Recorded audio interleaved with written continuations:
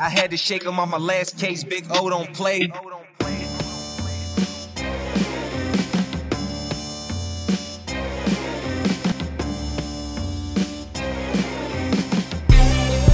All right, guys, welcome back to another episode of the Musky Hunks podcast. I'm one of your 5 hosts this evening, Ryan Reed. And tonight, we have all 4 additional hunks on the line. How about that? So, who do we have on? It is a lot of hunky hunks on this one. All right, so who do we have on the phone tonight? We have Mr. Nick Fiesler. Good evening. Good evening. Hi, Nick. Hi, Donnie. Good evening, sir. How are things in the Fiesler household? Good. Got a nice head cold, so I feel a little. Me too. If I sound a little funky, Ew. I'll try not to sneeze on the screen. All right. Well, that's try not to do that. We also have on the phone tonight. We're gonna go straight to Croc Man Tom Venata. I'm sick too. Ugh. But I'm here because I'm an overachiever like Nick. Were you guys hanging out somewhere? Yeah. All right. Nick was drinking on the trout streams. Mm-hmm. Tom was sick because he was wading into BY Park to net carp for my kids the other day. Some downtown city water. Get some bacterial infection going on over there. Apparently. Flesh eating. Oh, yeah. I feel like garbage, but I'm here. Well, it's good to have you, sir. Thank you. We also have on the phone tonight Mr. Donnie Swink. Good evening. I feel great over here. Can't lie. Ready to Happy go. 420. Happy 420, everybody. Donnie. Yeah, I'm feeling good. Feeling real good tonight. I'm ready to podcast. Let's do this thing. Oh, Chelsea. Well, it's good to see you in your Big O's Bucktails hoodie. Looking very spry. Pro staff. We also have on the phone tonight the man, the myth, the legend, Mr. Owen Seaman, and of course, Big O's Bucktails. Good evening, gentlemen. Good evening. Good evening. I love that 3 out of the 5 of us are wearing Big O's hoodies tonight. I did notice that. I was just going to say that we are well represented here on the video cast that no one gets to see. And we have no guests tonight to see that. So no, we are all on our own. It's kind of like high-fiving ourselves. Yeah, it's good. You need to have that. So I give myself a Top Gun high five, shirtless volleyball scene every morning. I feel like you do a lot of shirtless things over there. Pretty much everything. Yeah. You know what? Next time Tom and I come up to fish for trout, I'm gonna walk out in the living room with no shirt on. It's always accepted. For you, Rufus. Rufus The truffle shuffle. Yeah. It's almost shirtless musky pick season. It's right around the corner, boys. Rufus will probably dance with you shirtless. That's amazing. I'm excited for shirtless musky pick season. Mm-hmm. All right, so what are we going to talk about tonight, Owen? I'm going to kick it right over to you and shut my mouth. What we wanted to start with is just a quick recap of the New York Musky Show, which all of us, went up to. Was that now almost 2 weeks ago? We're kind of delayed in getting to this episode, but I want to start kind of with what our experience was. Again, I want to give a shout out to Zach Baker and Steve Gould for putting on the New York Musky Expo. It was really good. It was a different feel. It was a different crowd, so to speak. There was an amazing vendor list. I mean, crazy good vendors at this show. So I wanted to maybe touch on a little bit from my aspect as a vendor, but also what it was like, kind of, because we are all consumers as well. I mean, really, we're probably more consumers than we are, than I am a vendor. Like, I'm there. I do think I probably spent more money this time than I made, on but my. You made off on the 50-50. Oh, that's right. I did make the 50-50. I did hit the 50-50 on Saturday. So that made me kind of break even. There we go. With what I bought versus what I sold. So, I don't know what you guys thought about it. I really thought it was a great idea and a great event. I think maybe it needed to be, and again, this is the first year for this event. So every first year has its ups and downs. But I mean, the crowd, I don't think we had the volume that we had really all the vendors had hoped for. But I again, I don't have a ton of experience with these shows, so I'm not exactly one to say what would be expected or what isn't. But I don't know, what did you guys think about the show in general and the turnout? And just give me your thoughts here. Nick, I see you want to give a shot. I was kind of thinking about, like, which I wish I had that perspective of, like, what the say Muskie Max was when it in its inaugural year compared to I mean, this is a first time show. You don't have that build up of past experience. You don't have that I guess word of mouth of how great it was last year and what all right. would draw in more people off the street, if you will. Well, I'll be honest, if I'm a pure consumer and I want high end baits, I'm driving to that show. Right. I mean, yeah. Okay, where else are you going to go and have that type of selection of matlocks and headlocks and that selection? I mean, they had like the big time blue water baits. They had the big ones, the Canadian versions. All the DKs. You look at what these DKs. I sent you guys all a text today. In our text chain about secondhand. Yeah, what DKs go for from guys reselling them on eBay, and it's gross. I mean, it's I paid. What did I pay for? I told you $75 for that. For a strawberry. I think mine is the 9-inch Suban. I think that's the one that I got. Deep Suban, I think. Yeah, so it was $75, and I saw today one popped up exact bait for what? 230. 10 at 23 or 23 at 10, one of those two. Right. I mean, crazy. Tripled the money. Where are those people that are paying that amount of money for baits that are complaining about gas prices? Yeah. That's not, I mean, really, like anyone saying, oh, I'm not going to, if you're that into the bait game and you are anywhere near this show, you needed to be there. You know what I mean? Mm-hmm. So I think it was a very underrated show in a lot of ways, and I think that shows a lot of room for expansion, because if in the next couple of years, I did hear somebody suggest, maybe holding it in Buffalo or someplace closer to a major city, so you get more of the city influence, the people that will just drive for an hour and don't want to drive for 2 hours. I got a problem with that though. And my problem is this: how far is Buffalo from Chautauqua Lake? I don't know. An hour. It's an hour. So think about South Point and Muskie Max. How many of us drove an hour or more to get to Muskie Max? Like, Donnie, how far is South Point from you? It's not an hour, I don't think. It's a little, I think it's like an hour and 10 minutes. Okay. So something like that, yeah. I don't know, man. If you want my perspective on that, people talk about moving that stuff to other places. Like Chautauqua Lake, to me, that's one of the best musky lakes in the state. I love the location of it. It's one of the best musky lakes in really on the east, in the eastern portion of musky fishing, I would say. I do always forget out of the summer season, how vacant that greater area is. Well, I mean, I guess it's a vacation.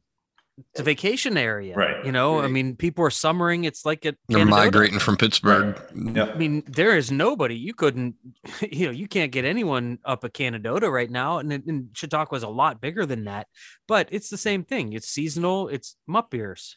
Right. Mm-hmm. It's that Memorial Day to Labor Day. And all of us muppiers blew our loads down here at Muskie Max. Didn't know what New York had in store, and now walking into that show and seeing everything that was there, it made me sick. Knowing how much I spent at Muskie Max and how I had to behave at that show.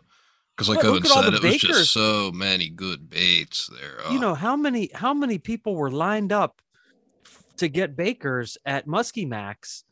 Mhm. And yeah, there was a line for a little bit, but there were so many good bait makers here. It wasn't like, there was only, Baker Baits and only Fat AZ. Yeah, those guys clearly were draws, but it wasn't as clearly defined, I didn't think, as it was at Muskie Max. That's what I think. It's a tough one too. Like, you'd like to think you'd get more Canadians coming down, but at the same time, they have the Odyssey like within a week of that. That's same show. Yeah, But the Odyssey was the week kind of before You're right. the Muskie Expo. Do you guys think, because I mean, I'm just going to say this and be honest about it. I was a little disappointed in the showing as far as like number of attendees, because I honestly thought it would be a lot more. Now, all the stuff you guys said, it's a new show, first show. I do feel like the show was completely successful, based on what happened there. I mean, unbelievable lineup, like you guys said. But do you guys feel like there would have been more people there? Like 100% would have been more people there if the Odyssey didn't happen the week before? And do you feel like there was some general show burnout, and that's why, we didn't see 1,000, 1,200 people walk through that door? I think there's still a lot of, hesitancy about crossing the border too, with the, restrictions and vaccination stuff. Right. That hinders some people. Yeah, I mean, from my perspective, though, I mean, I completely agree with you guys. Like, I was at that show as a consumer, even though I was doing some random video, and I'm still working on a video from that show. Like, I have nothing but positive things to say. I was oh yeah, it was so cool. The bait giveaway for kids. They had, I can't remember, like over 100 baits for kids to give out give to kids that were attending. Okay, so we mentioned the Muskie Odyssey, which is in Canada, and what always amazes me is that is a one-day show. Mm-hmm. Right. I mean, I can only imagine the type of rush and the type of lines that you get there, because I know people line up there, and why, I don't know. It just seems odd to me to do a one-day show where it is so busy, and here we do a 2-day show and we don't get, the pull that we thought we would. Maybe condensing it into a 1-day show would bring people in on that one day. I don't know. I'm just kind of spitballing. Right. I don't know if that. Yeah, it might be something to consider in the future. I do want to talk about some of these vendors a little bit more, though, because when you mentioned like Duff and dude, that was what a cool guy. Like, I mean, just good dude. Mm-hmm. It was unbelievable being at the New York Musky Expo and standing there talking to Duff about matlocks and headlocks. And it was insane to me, like, just some of these vendors that I never even had a chance to talk to, some of these guys I never talked to. You talk about JoJo from up north there. Musky Association. Yeah, like, that's a dude that, I mean, I've talked to JoJo like through Facebook a lot, off and on. And to stand there and talk to him, he's not going to make it to PA. That's a pretty You're not going to get his chili here in PA. I wish he would. It's the best chili I've ever had. Yeah. What an incredible guy he is. Just the resource and knowledge about, I don't know if anybody that listens or follows there's a classic and collectible musky tackle Facebook page. Yeah. JoJo contributes a ton, just all kinds of knowledge and, information about all these diverse different lures, time frames, and it's incredible. You could fully rabbit hole like for days looking over all those baits. Well, JoJo, if you're listening and you want to get on the hunks list to come on here and tell some stories about old baits, give Nick a shout out. Yeah, I think I'm going to try and get up to one of the Niagara Muskie Association meetings just to see what, it seems like a cool group of people up there. Yeah. Go ahead, Ryan. I was going to say, I mean, you take guys like that, then you introduce guys like, you have some of the DKs there, like we talked about, but they're also like True Glide, That's I did not personally realize how big of a deal. What is that? Joe Peterson? Joel Peterson? Yeah, I think so. Joe Peterson. Joe, yeah. Joe Peterson. So, I'm relatively new to all this stuff, but like I heard Zach talking about him, during our podcast, and then I seen these baits, like I see what these go for. Like, dude, if you're in the market for one of those, like there was no better show to be at. Yeah. You probably can't buy it. I would almost guarantee that you could not go and buy one of those baits right now. No matter what you did. It's just not available. But there he had a small table of them. Like his setup was amazing. I mean, they literally like walked in on Saturday morning. 10 minutes at prior. like 8:45 before the doors opened at 9:00. They whipped open 2 briefcases. One briefcase had a bunch of baits in it. The next briefcase had a bunch of epoxy kits in it. They stacked them up on the table and like sat down. It was like, let's go. Here we go. Like it's like John DeLorean walking in with his briefcase full of gold. Right. It was unbelievable to see that. I couldn't even believe it. It is just like they sold. Then he probably sold out within the first couple hours, I would think. Yeah, I think. Well, I was only there for maybe 2 hours, and I think he was done by the time I left. Yeah. Yeah. I know Speaking of sold out pretty early. Speaking of selling out, you got Evan just clearing house pretty much, taking like 5 baits home. Shoss Bait Company probably won the MVP award in terms of,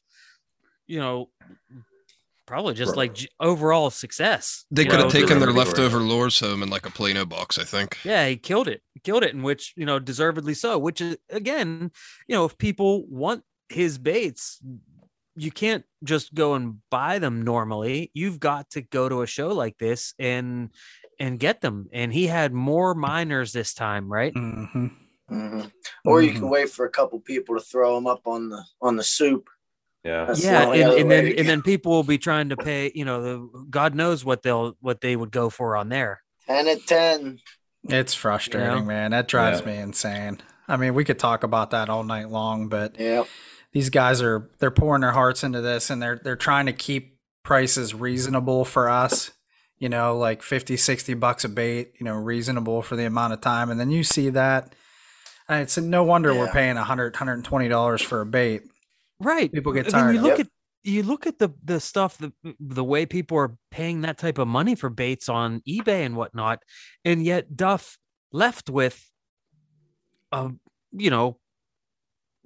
don't even know how many baits, probably still 100 and some baits. Yeah. It's not like a guy like Duff came to this show and sold out, where if I'm anyone listening to this podcast and I'm on the eastern, side of the United States, and I've never handled a bait like a matlock or a headlock, you don't realize how big these baits are.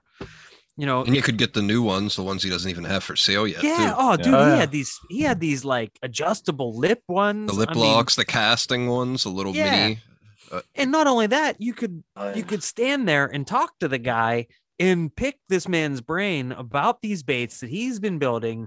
I mean, if I'm a real lure guy, a real bait guy, this is the show that I'm traveling to be at. That's what. Yeah, I mean, I think it would be safe to say that this show definitely favored the consumer in general. Like, it was just a good show to be a customer. You had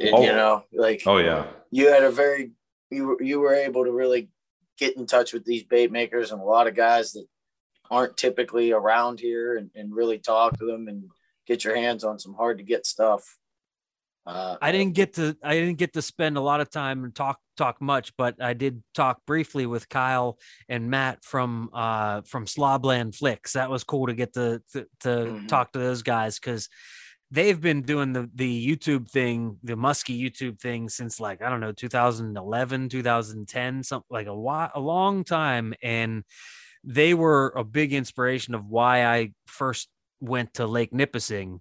And so to even, talk to those guys, and I know that Matt has said that he has listened to the podcast. So Matt, if you're listening again, hopefully we will be able to have you guys on at some point, because it was really cool to be able to put, faces to names and shake hands and, realize like these guys are, normal guys that just happen to catch, 50-pound fish all the time. Can I say something about that? Because I completely blew it. Okay. I could not work up the testicular fortitude to go talk to those guys and ask them for an interview. I was like absolutely like awestruck. And I was standing there with you at one point. You were about to go talk to them. And I was like, I'm going to do it. I'm going to do it. And then I was like, run away. And I like turned and Deanna and I just like scattered the opposite direction. And I felt I would have loved to get an interview, but I just did not. I just didn't have the balls to ask them. Terrible. I know they're intimidating guys in the sense of I don't know, but probably not in actuality. It's just the image that we've built up from watching their videos that they they know it, like they're kind of the guys, right. But in reality, they're decent guys to talk to, and that's probably just like anybody else. 90% of the musky, like these guys that you see, like all of the guys that we talked about, that's probably, I just feel like that's like, oh my gosh, that's Duff, but you find out he's just a regular dude. That's that's because surprisingly, not many people would think anyone in the musky world is famous. You know what I mean? Like us thinking people are a big deal. Anyone else would be like, musky fishing is the smallest sliver of fishing. And, you're a dork if you're a fisherman, if you're a bass fisherman, or if you're it's kind of like it's not the coolest, coolest hobby for sure. Yeah. I mean, it's not the coolest hobby. And to be, to be in that very smallest sliver of that hobby, not many people know about these guys. We do. Right. But and shout out to these guys that we follow because we all do. But we always have to remember that they're not famous outside of their own home. That's what with particularly Duff, because I've loved his baits since I first ever learned about them. And that was like one of the first big baits I caught a fish on were the Matlocks. And I first decided to get one after I stumbled across. He has a bunch of YouTube videos where it's just him and I want to say it's Matt Seifert or one of the Matt guides from Minnesota up there. And they're just hanging out in the shop and just kind of BSing, kind of like we are now, and just discussing baits and how Duff kind of made his way into the current bait lineup, and just a cool, like, down to earth conversation with them, and just super relatable guys and great to listen to. Yeah. And he was open to, coming on the podcast with us and talking. So, I mean, I'm really excited about making sure that happens in the, foreseeable future. So, I mean, that was, I don't know, man. I really, really enjoyed the New York show. Yeah. Got to see our B&N boys. Yeah. The guys from B&N, Bob and Nick. Got to see some past guests, make some new guests. We won't drop any spoilers right now, but some new people lined up there. Absolutely. I thought it was kind of clutch that the St. Lawrence Muskie Shop was there.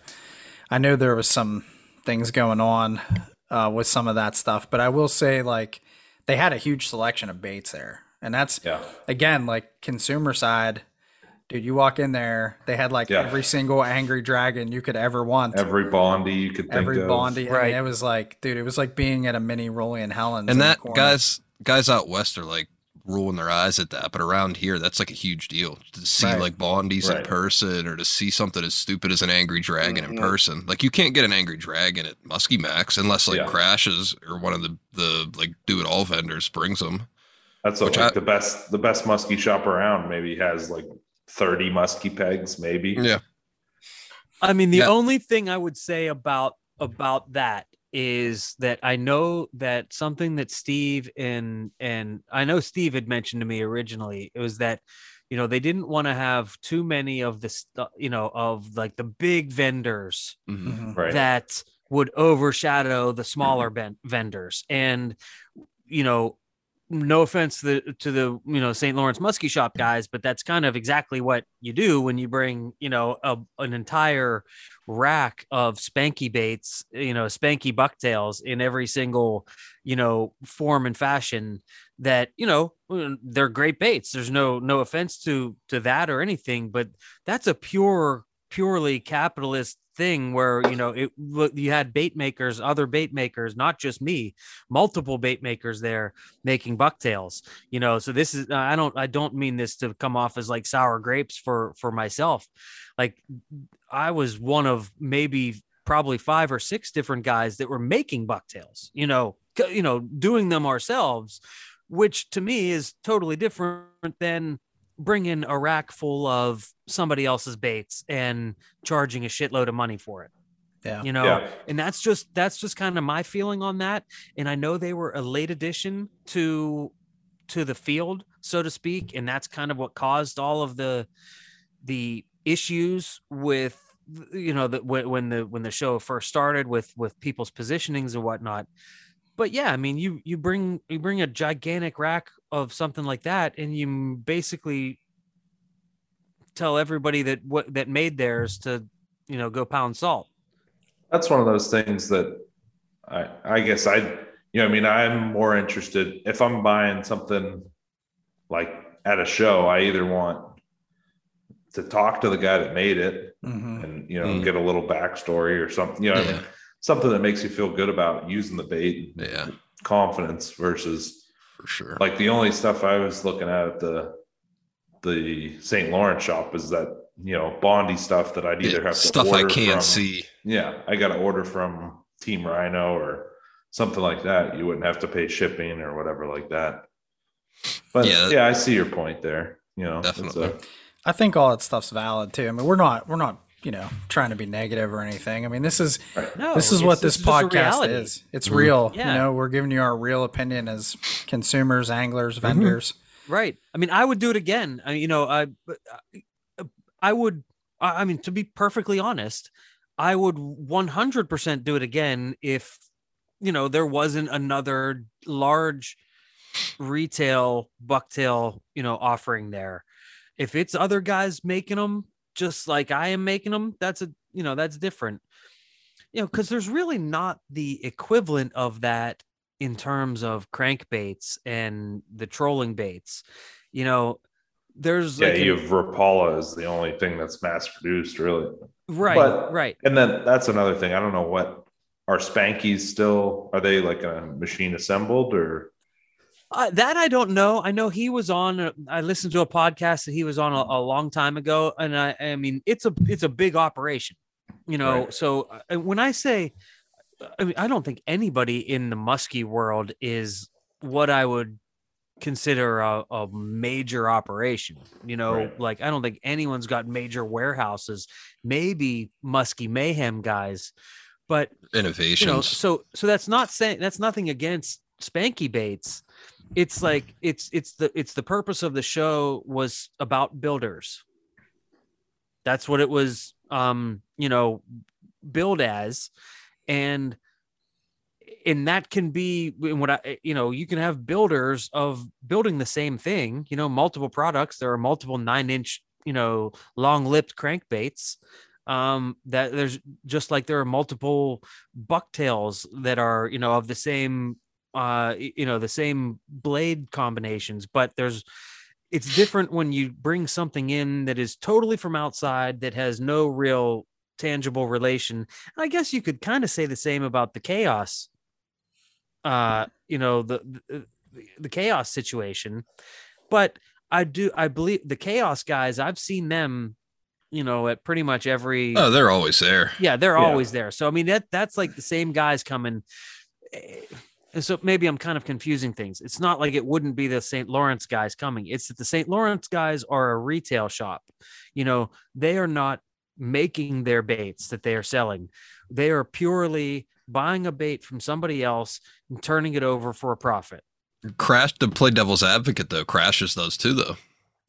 Yes, but okay. my understanding was that they were. Did I just lawyer Owen? We're getting Did I just lawyered. lawyer Owen. No. Boy. My understanding was that they didn't bring like their full.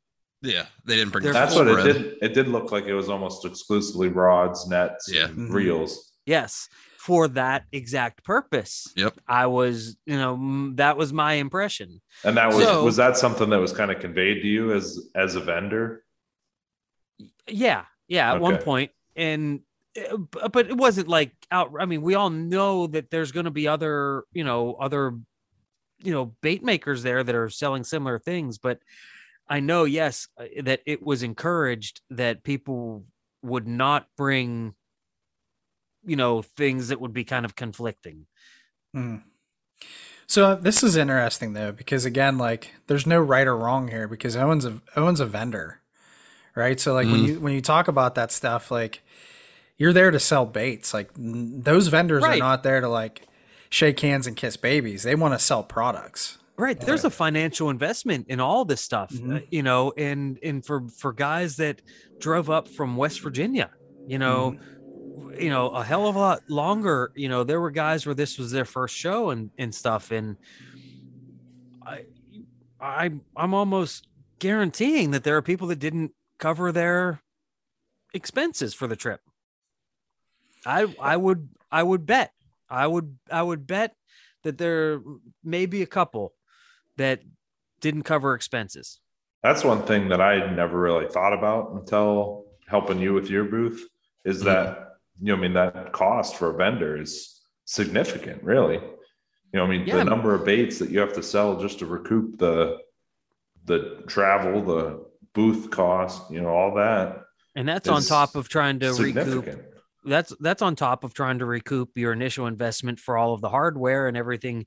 You have your profit margin is already thinner than, just a $20 bait is not, you might make 25% or something like $5 or somewhere in there. Right. So just I count myself as extremely lucky that, this is a hobby that I don't necessarily look at it in that sense of it's not all about dollars and cents for me. But if it were, if I was just looking at this as a pure business investment, I mean, hell, I wouldn't, I would have to think twice about, doing it again because of the you got the hotel costs, you got for 2 nights, you got, all, whatever transportation, whatever, gas you got. And then you have the entry, the booth cost. So it's not a cheap thing.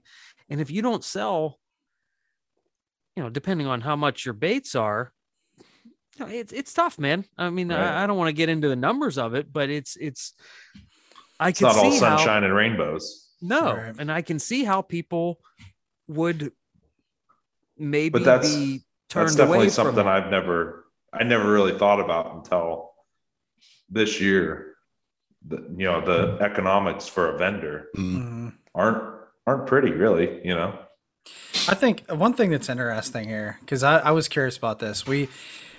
On Sunday morning, I think it was me, Deanna, Tom, and Kayla. We were down eating breakfast, and Ken Trail was sitting next to us. And I asked him, hey, how you doing? I said, did you book all your trips for the year? And he looked at me and he goes, I never book any trips at these things. And he's just like, really? We're here to, I'm here to do the seminars and, just hand out cards and be a part of the show, more or less to basically stay relevant, just at the shows. And I do think that is like a very valid point though. I think that's something. I'm glad you said that, Ryan, because I didn't want to say when we were talking about the Slobland Flicks guys that, on Sunday when I was talking to them, we were having the normal show chit chat, which is, hey, how you guys doing? After we're done talking about, our shit, we're like, how you guys doing? And they didn't book a single trip. I think it's tough for guides in general. But that's not, I don't think looking back at that, I don't think that's unusual now. Right. I don't think people are ready to, because nobody's forking down deposits of, hundreds of dollars to. And how many guys are ready to, schedule a date months out in advance? Yeah. From the from the shopper side of things, that's like when you go to shows, I'm not really looking. I mean, some people are, don't get me wrong, a lot of people do, but I'm personally not looking to book a trip. I'm looking to like go home with things in my hands and new shiny toys. And I think a lot of people are kind of like that. Whether it's wrong or right or stupid or whatever, it's the unfortunate truth, I think. Well, I think what Ryan said about what Ken Trail said really is a lot of it is just having your face there. I mean, I know that I enjoy just being there and talking to people. I mean, how many hours of conversations did we have up in New York with people that were just, not about buying my baits or anything, we just talked, and we got to spend a lot of time with vendors. We got to spend a lot of time talking to other vendors because, especially towards in the later afternoon, it definitely slowed down, but again, I don't want this to come off at all as bashing this show. I want to say that this is honest to God criticism or constructive criticism, because I think the show could be awesome. And I think it will be awesome in a couple of years with, maybe next year with just a couple of, some tweaking. And that's what you learn, And if anything, if you're listening to this and didn't go, you should go and buy a bait from someone. Even if you go and just buy one bait from someone, buy a $30 crankbait or a bucktail from someone, it might make like their day. Like there might have been people there. There might be a vendor that hasn't sold a bait all day, and you could make their day just buying one lure. See, I feel like go ahead, Nick. Too, with the just the diversity of fishermen there. There were people that specialized on fishing the St. Lawrence. People that fish the Niagara River, West Virginia, all the lakes and rivers down there, Ohio, PA. It covered a huge area. There's guys all the way out to Indiana, Iowa, those areas. It's crazy. Yeah, and being in that area of the Chautauqua area, like the idea of the Slobland Flicks guys, their guide service, that is not a far drive from that New York area, or even here, Western Pennsylvania, to Georgian Bay, where those guys guide. The idea that that's a reasonable thing, I think is very, it's very understandable. I think people should be thinking along the lines of, hey, we can do something like that. Yeah, I mean, I make that drive all the time. So the other part of this too, and I want to kind of get in, I want to just mention a few things about a few more vendors, but I want to talk about these seminars real quick because I didn't get a lot of time to sit in all of the seminars, but I will tell you guys, I sat in for the majority of Ken Trail's seminar on Sunday, and it may have been one of the best seminars I've ever listened to. Yeah, dude, you mentioned, you even came over to us and you were like, that might have been the best seminar I've ever heard. And we were like, we both looked at you like, really? Like, that's kind of like a bold statement thing from Ryan Reed to just walk over and, say out of the blue. So it must have been pretty impactful. So here's what I think. And this, I hope he doesn't listen to this and get all mad at me, but I feel like Ken Trail gave so much more detail into how he's fishing, what he's fishing, when and where he's fishing, because we were in New York versus somewhere closer to Virginia. I felt like it was easier for him to talk about, the New and the James River, like not really shitting where he sleeps over there. And right. But dude, like I asked questions, like I literally got up mid seminar, went over to the Red October booth and bought the exact tube that he was talking about during the seminar because of the way he explained how to fish it, where to fish it, when to fish it. And I can tell you, I threw it on Saturday with Donnie and I was like, this is amazing. It does what he said it does. Like, it's amazing. This thing, and it's the same thing Nick said too about look the gliding, at that, Donnie. It does what it said. It does what he said it did. Imagine that. If you actually come out on the boat and start casting, you might catch one. Yeah, it's insane. But dude, I thought, for as long as I stood in, Holbert with his seminar, again, whether you guys love him or you hate him, I mean, that dude catches monster fish. It was an opportunity to listen to that. Vance did a seminar. Vance, something happened with the projector, but I thought that actually made it pretty cool because Vance didn't have his notes, so he just talked, and he Vance talked seemed about to be in a better mood at the New York show than he was at Muskie Max. Did anyone else gather that? Like, I really got a much better, more positive vibe if this comes out before our Vance episode comes out, because we have one in the hopper. Vance, shout out to Vance, because when things were slow at the New York Musky Expo, he literally brought people over to my booth and was showing them the baits that he has caught fish on. And, so what I want to say is, like, he was having a good time. I can't say enough good things about him. Yeah, I thought the line for Fat AZ was probably as substantial as just about any others that I saw in the morning on Saturday. Absolutely. Not to pivot entirely there, but we were kind of talking about traveling, and that is the venue. If you're traveling for a show, man, that was such a cool venue for a Muskie show. God, yeah. I could have made it from like any booth in that Muskie show to my hotel room blindfolded. I was like 50 steps away from the entrance to go to bed. You need like, to take a dump. How awesome is that? Yep. Got to take a dump, dip out. See ya. Got to take a nap. Back up your room. Kayla took a nap for like 3 hours because she could only look at fishing lures for so long. Like it was so cool. My son was with me the whole weekend, it was so cool, because normally he would have to sit in my booth the entire time, but he was able to walk up to the hotel room, hang out for a couple of hours. I do not want this to come off as like a gripe session about this show, because I thought it was an amazing show. Not there were a couple of things that could be tweaked. And like I said, if anything, we're griping at the dirty yinzers like me who stayed at home and didn't go. So if you're listening, didn't go, get off your butt and go. Yeah. It's worth it. Again, it's fun. Dude, if you're into baits, like, this was the show to be. That's what I was surprised. My one buddy that I walleye fish with quite a bit, that I've taken him out muskie fishing a few times on Chautauqua. He came with me to the show Saturday.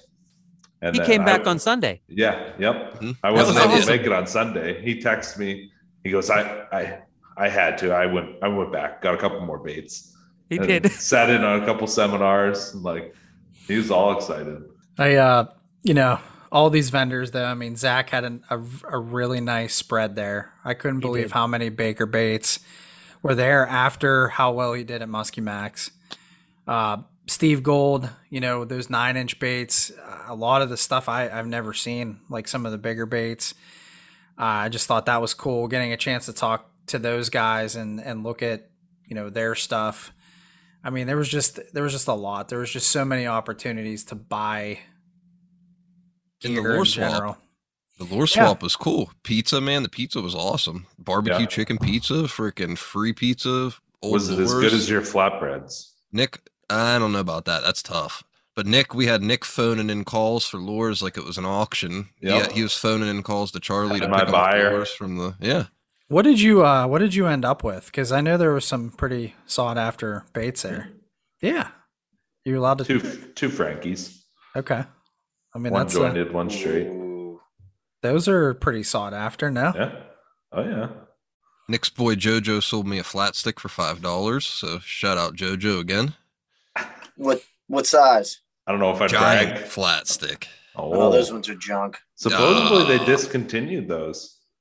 There's so many of them on the internet. You. They'll never go away. Junk, garbage. Put them in the pile with the Booker baits. I know a guy that caught a 55 and a quarter on one. They catch Fake fish. News. Fake news. I agree. Well, that's a good little dovetail into what did we get at this show. Let's do it. Who wants to go first? Should we start with Ryan? That way I can take a nap. I'll go quick if you guys want. I'm not gonna be hush about this one because I don't care as much. But I'll just tell you guys, I ended up with 2 minors, one in a very purple trout pattern that I'm. Either one jointed.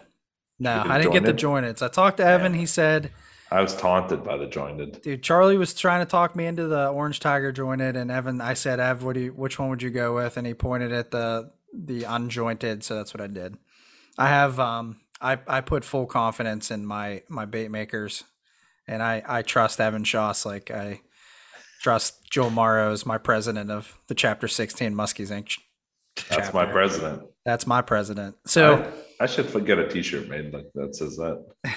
So I ended up with 2 minors. I got 1 meatball, in the brown perch pattern, and I got a flat bait. I also picked up. Actually, Steve Gold hooked me up with a couple of his baits, and I had him sign a 9-inch for me. That was pretty cool. I got 2 Bakers. One was like a New York special in that Redwood Ranch pattern. Pretty cool stuff. And Zach signed a 4-inch black perch for me. It was the only black perch he had hanging there left. I really wanted to get a Freddie Merc for that. And I just like, dude, unbelievably, like I turned around and they were gone. There was like 2 left on the rack. It couldn't have been 3 minutes. I turned and they were gone. So that just goes to show you cannot hesitate at these shows. So a couple of those. I got my black perch gold skirt off of Owen, the heavy spinner bait, which I threw a little bit on Saturday. Really like it. Did you? Yeah, it did. I started. I actually led. It led the lineup. Nice. It did. I seen it. He seen it. He saw it, and I did not snag and lose it. So that's great. I also ended up with 2 Matlocks. I went with the 8.5s because they're relatively new. I think new this year, right, Nick? The 8.5s? Yeah. They were new last year or maybe in the fall of 2020. I think, 2020 is when they came out. Okay. Duff said they were relatively new. I may have bought one while trolling on Chautauqua one day. So I don't know if you guys have ever seen his patterns, but he does a pattern called Carrie's Fave. Kind of a lake trout pattern. Yeah, it's like a purple trout pattern. That's Carrie Hoppy. So I had to have it. Okay. I've been staring at it online, and I'm sure there was other baits. Because he made a like a special edition for Jeff from TRO, right? Mm-hmm. The Grandpa's Goldfish. Yeah, it's like which is the like one of my Rapala. the classic Rapala, which is I painted a top rater like that, and it's one of my favorite top raters. I love that pattern. I also ended up with a sloppy swimmer from Fat AZ because they had the fabled Arthur perch hanging there. Ooh. Is it which size did you go with? I just went with that gets 2 thumbs up. I went with the small one, and don't criticize me for that because that new redesign. Yeah, he's nice. Now your thumb is teetering. No, that's the what is that? The 5-inch. So I think they call it a 6. 6-inch. Yeah, there's a 6, an 8, and a 10. Sloppy Junior, right? Yeah, I went with the small one because I had Tom and Owen rig it up for me. Mm-hmm. We Frankenstein that thing. Little custom rig job. So I'm not going to talk some belly dragging. I got the. I did the same thing. Mm-hmm. Yep, that's the plan with that. And have you thrown it, Ryan? It's mean. Well, so here's the deal. I was out Saturday with Donnie, and I wanted to, but we were not conducive for that.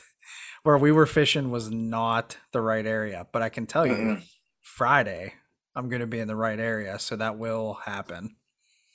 So I took mine down to BY Park when I met Tom and Kayla down there with my kids, and I took that little mini Marshad dive and rise, and I took this, and I'll get into I took this little bog swimmer that I bought at New York to like cast around, and man, that little sloppy swimmer with a condensed spinner bait on top is lethal.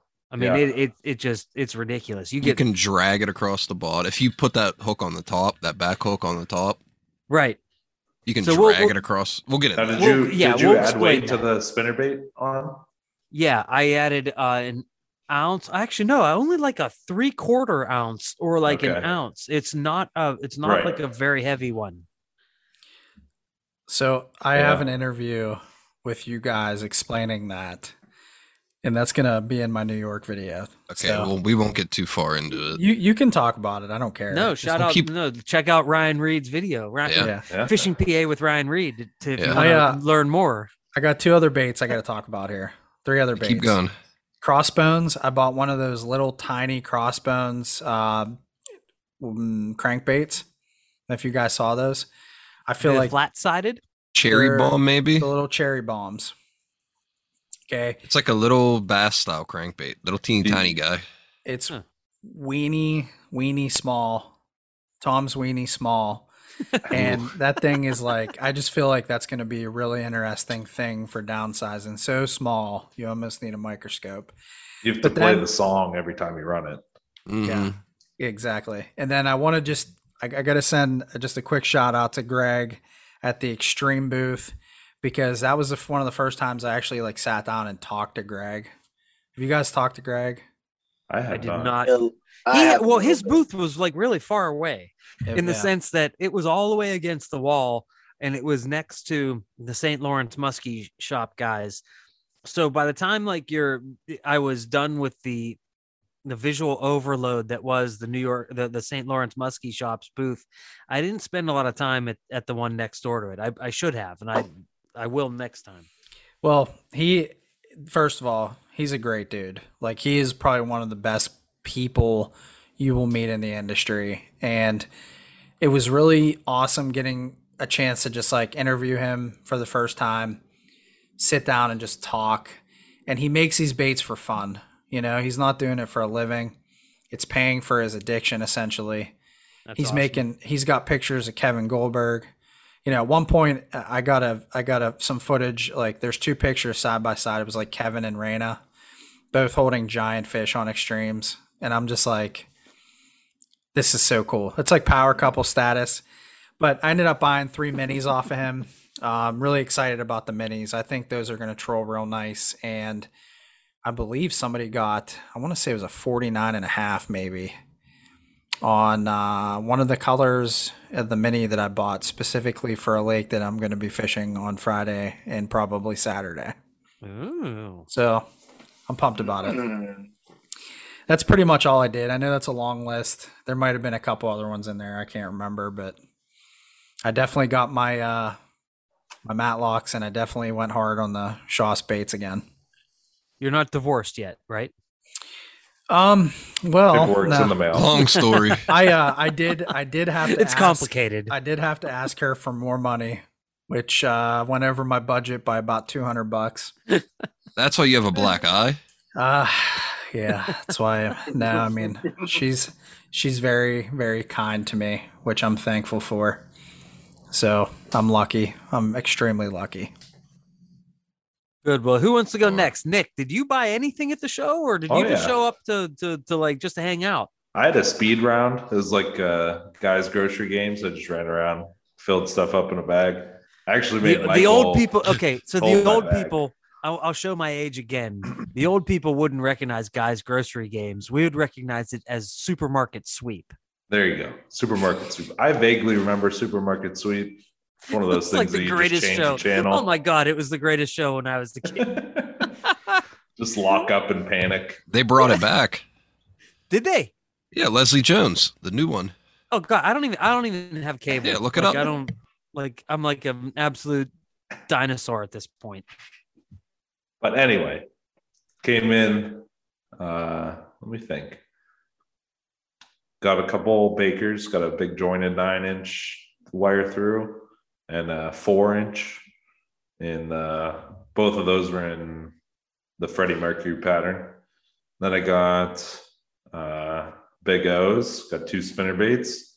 Chartreuse. That's right. You did buy 2 big green and a gold black perch, I guess. Black skirt.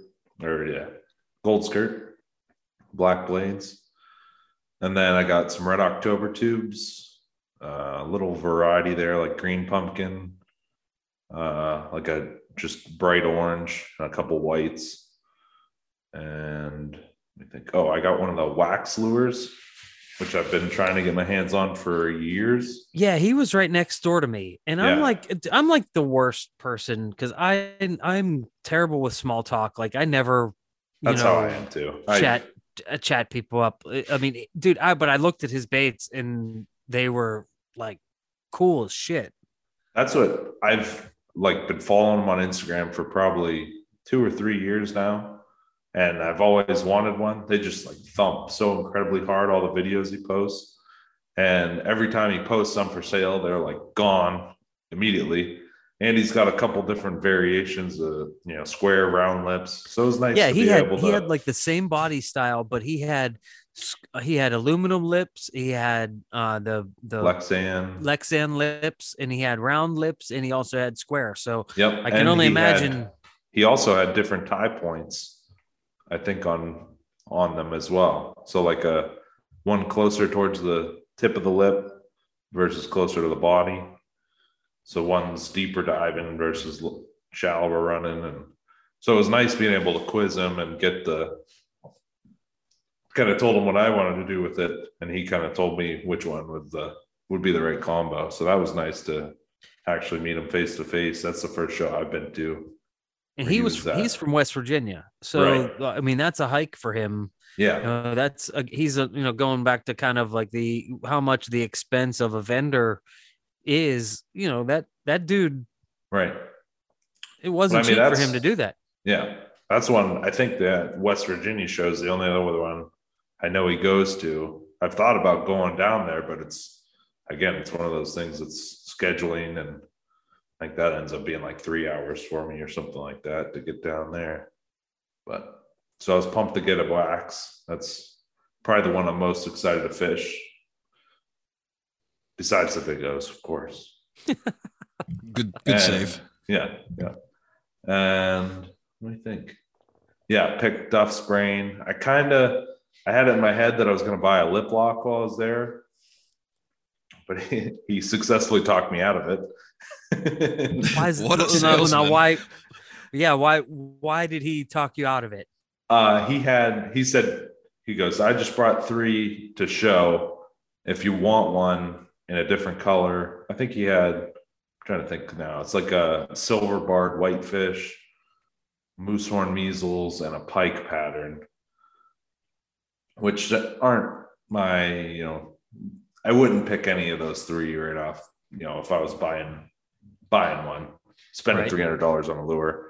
But he said you can, if you order one custom through the website, then he can, get whatever color you want, get it with or without a rattle. I think I'd still go without, but yeah, just, he kind of pointed out that those were just a show. So people had one to, fondle for reference. Yeah.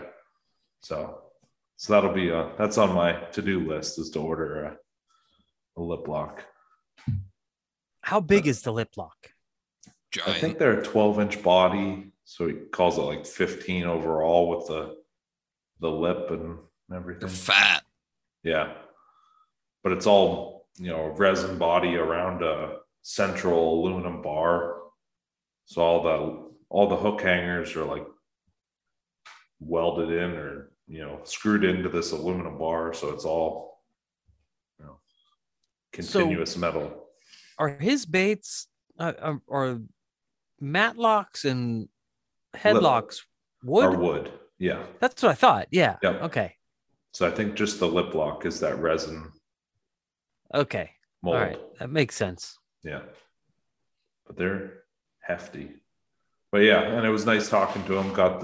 He kind of explained how they run. Sounds like they run pretty similar to a matlock as far as depth curve and whatnot. So, because that's what you watch the videos and it's like, how does this thing dive? It covers like 10 feet. This gigantic swath side to side, right? So, yeah. And for our listeners that, may not know what exactly we're referring to, I kind of feel like sometimes we need to back up if, in terms of what we're talking about. Like what Nick is referring to there is like matlocks and headlocks are well known for their wandering, right? Big erratic abilities of moving from side to side.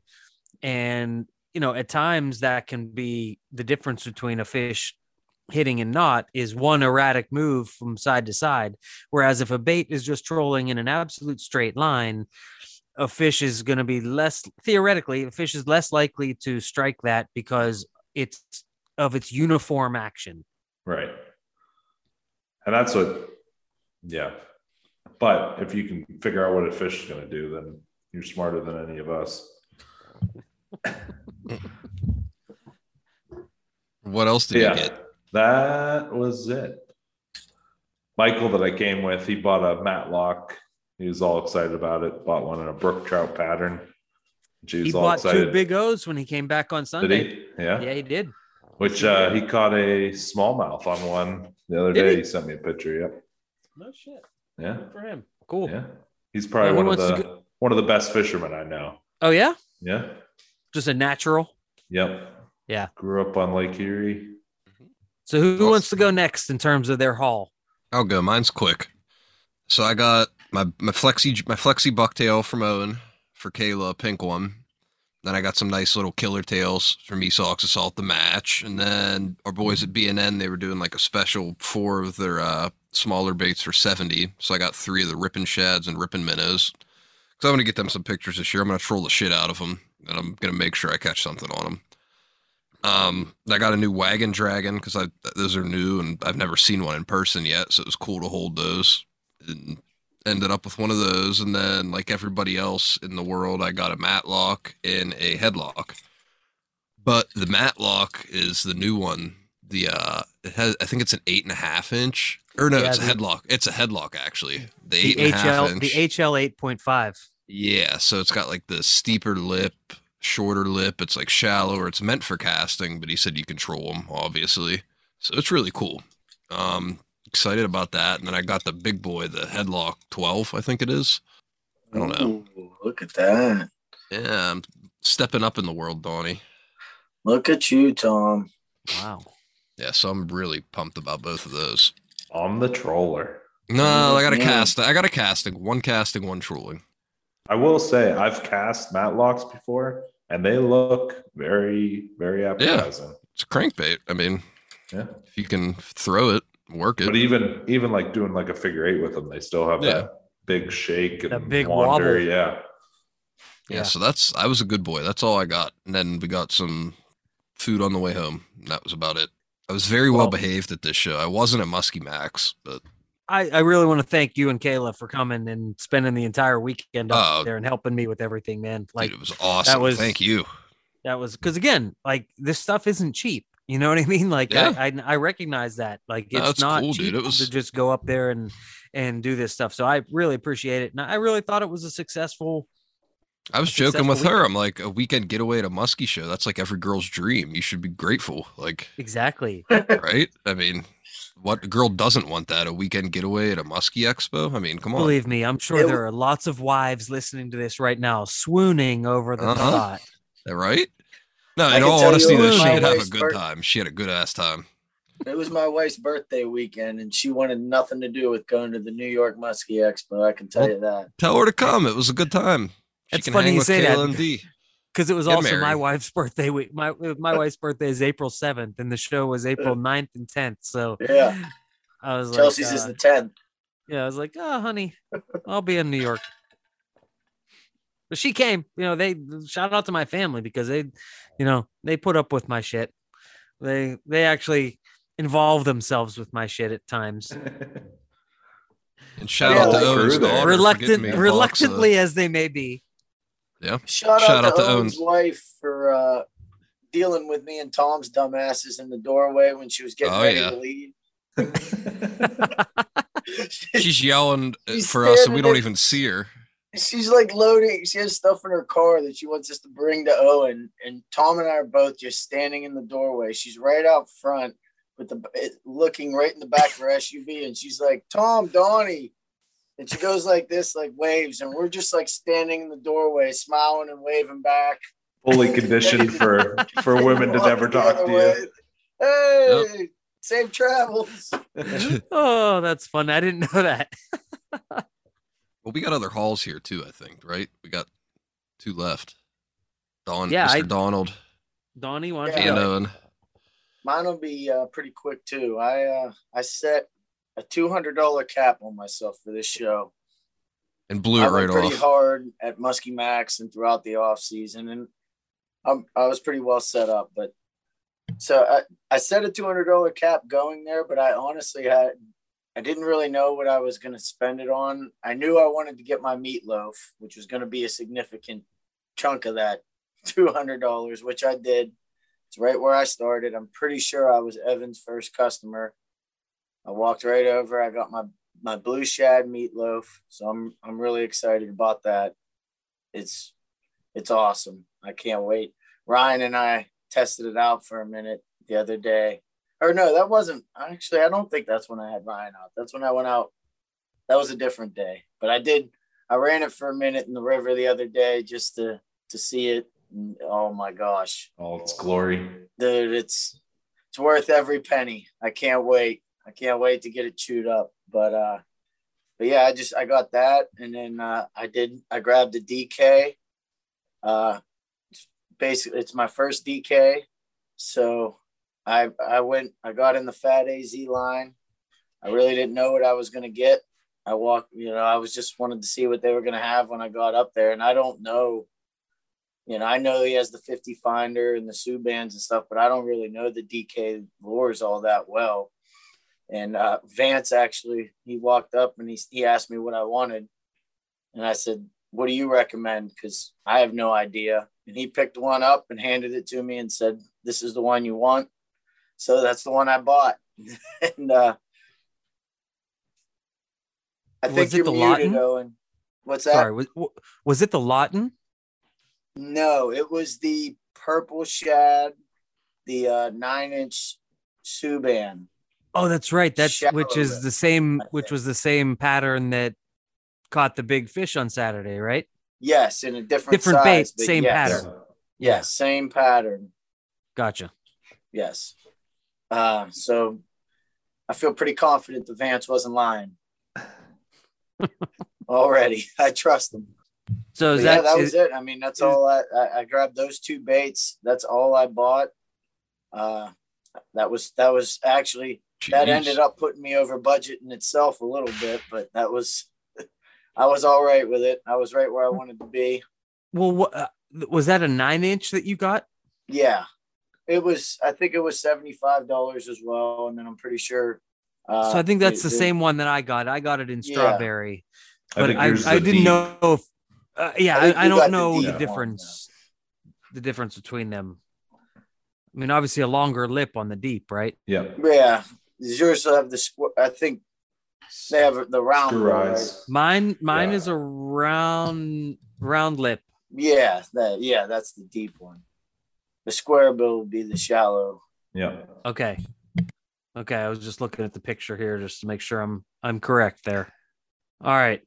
It's my turn. Yeah, you're up. Owen's up. That's my haul. Best for last. All right. So we've talked a little bit about the DK. I got the 9-inch strawberry pattern, which is just one of my favorite.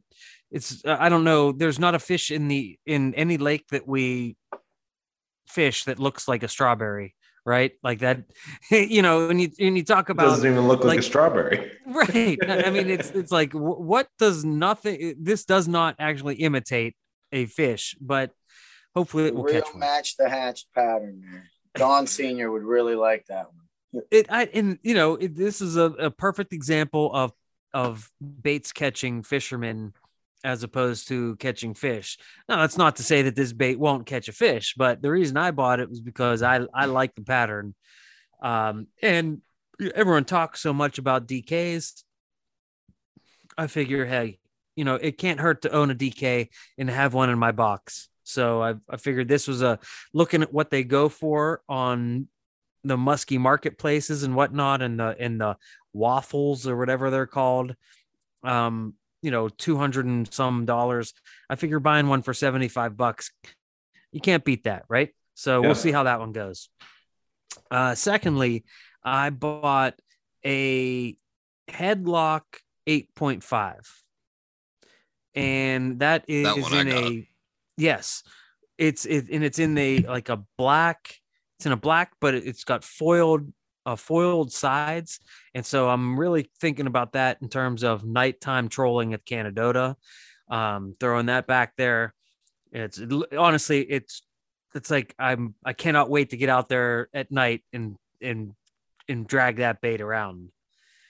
So those are the two trolling baits I got, because I'm not necessarily, I'm pretty fixed on trolling baits right now. I got a bunch of perch baits. I got a bunch of stuff that I got to learn how how to run before I, add anything more.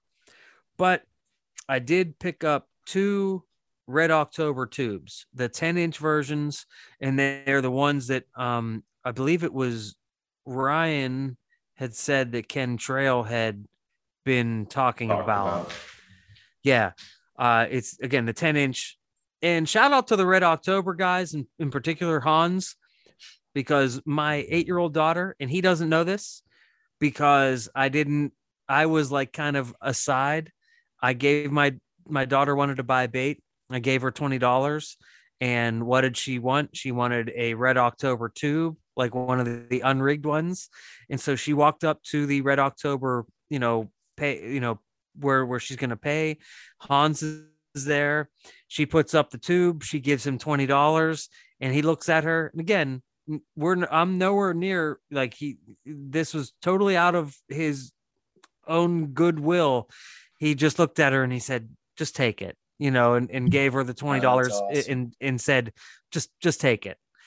And it was just again, we talk a lot about in this podcast about the good people in the business. And I haven't gotten to spend a lot of time with those guys, but the fact that he did that without anybody watching, without doing it like with some, it's different to do that when like someone walks up to your booth and like, that you can tell that they are, they are somebody, whatever. But for just any kid to walk up to that booth and to have a Red October tube in their hand and to just give it to them. That's why I know Tom has seen it happen. Like I've kind of gotten accustomed to leaving a bunch of painted blades on the table, and any kid that comes up and picks one up, what do you say? Just you can have go it. Ahead. And you their face is like, what? Yeah, it's like, what? Like, what? Huh?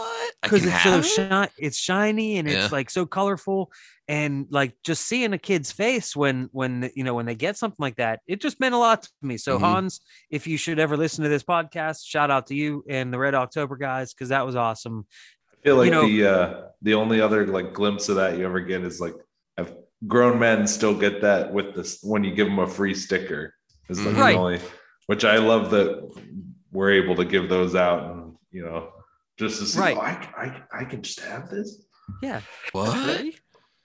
Well, what Owen doesn't know is I already contracted his daughter to work for me next show season. I'm going to just give her my money and she's going to take it around all the booths and get me all my lures for free. For free. I'm sending her right to Duff's booth and saying, hi, Mr. Duff, can I get this 12-inch headlock?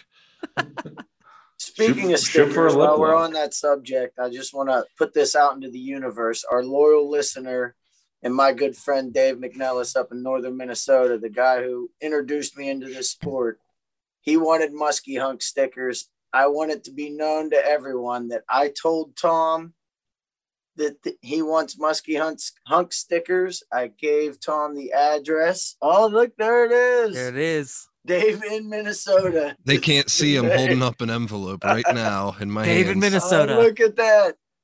I love it. There you go, Dave. Is that going to go through the mail like that? Known that sure I relayed the message. Hey, if any of our loyal listeners want any, Musky Hunk stickers to throw on their boat, please send us a message on Instagram, and Tom will make sure he gets it out in about 3 weeks or so.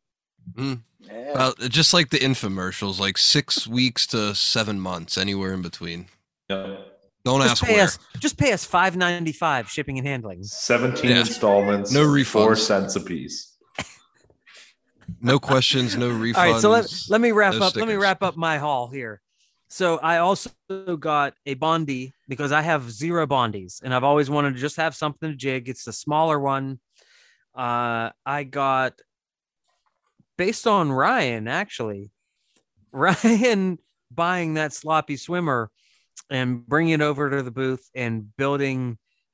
And let's talk a little bit about what we mean by building the, this spinner blade.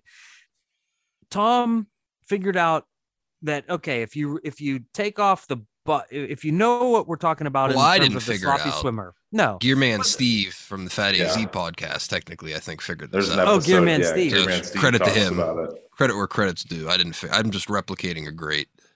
So if you know what a sloppy swimmer looks like, it's got the hook hanging out of the bottom, like kind of the ass end, so to speak, which would be hook hanging up in anything you drop it down on the bottom of the lake, Traditional hang up rubber on bait. everything. Right. Belly hooks, yeah.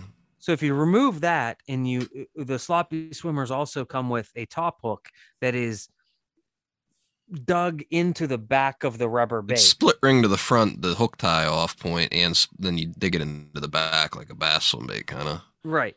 So what Tom hooked up for us is rigging up a little wire connector to add make like a 1-inch wire leader, pretty much. Right. To add a second hook on the back, so you can remove the bottom hook and you can add a second hook on the back, so you're not losing hooking capacity, so to speak, but you're adding the weedlessness in that both of those hooks are dug into the back of the sloppy swimmer. Neither of them are nothing is hanging off of the bottom. So you can really, I just think it makes it more versatile in terms of something if you want to drag it off the bottom. We tested that out too at that Not pond. weedless, but you can touch bottom with it. You can dredge bottom. Snag. Yeah. We were testing that out at the pond. It's this little like public park pond where you can see the bottom pretty much, and like 6 inches offshore, you could drag that thing belly on the bottom and it'll stay upright. The blades will spin. It's pretty unique. It's right. I'm really excited. And I'm really excited to fish that, to give that a shot here this year. But my last one, and this is per, me and Tom kind of talking about smaller swim baits and that my kids could cast at the lake. And Boggs makes this perfect little, I don't know, maybe it's a 5-inch paddle tail. And, you talk about these paddle tails. They're kind of the most user-friendly baits you could imagine, where you cast it out, you reel it in, and it just creates a vibration. So it's perfect for kids. And that's small enough to throw on a spinning rod. You could throw that on the old Ryan Reed. I'll go stick. Yeah, I have it more in my thought on my smaller musky rods that my kids like to use, which have like the Tranks 300 or like a smaller Curado reel. But yeah, I mean, I think it probably could be thrown on a heavy spinning reel. Proper leader. So yeah, that wraps up my haul. I was pretty happy with it. I think I kept it to what was utilitarian. It was things that I needed, not things that I wanted. I think the DK was a little bit of an impulse purchase. Other than that, I think everything was more or less something that I felt that I needed for my tackle box. So I'm pleased. You usually sneak away and come back with like 2 rods and a net or like a tackle box, and you didn't do much sneaking away and showing back up with large items this show. I didn't. And honestly, had anyone had a better selection of left-handed reels, I probably would have bought another big reel. But Crashes had next to nothing in terms of left-handed. Even Matt's Reel Repair, which I thought was like a really cool booth. For anyone that didn't spend any time there, Matt's Reel Repair had a bunch of old reels that, like Mitchell 300s, Mitchell 308s, and it was just really cool stuff. So I did not make any big purchases like that. I had plans to, but just nothing happened. Yep. Well, where to from here? How about wind take us? Let's talk about what Donnie did after the show. Yeah, so that takes us to spring fishing. All right, and who's the first person to make an impact in terms of spring fishing? But our man Donnie. Tell us a little bit about Saturday of the New York Musky Show. Yeah, I mean, we went. I got the link up at the show with Mr. Big Fish himself, Mike Saranis, kind of on an impulse. And we were both Mr. up Big there. Fish. Yeah, I mean, he's a big fish magnet. He's got a knack, huh? He does. It's something else. The golden horseshoe. And, we were just kind of talking at the show, and we decided to get out of there around lunchtime and go hit his local lake and give it a go. In his little boat. Yeah, we had his boat. You know, it was my first time out on his Ranger, which is just holy shit. That thing is badass. Yeah. I mean, wow.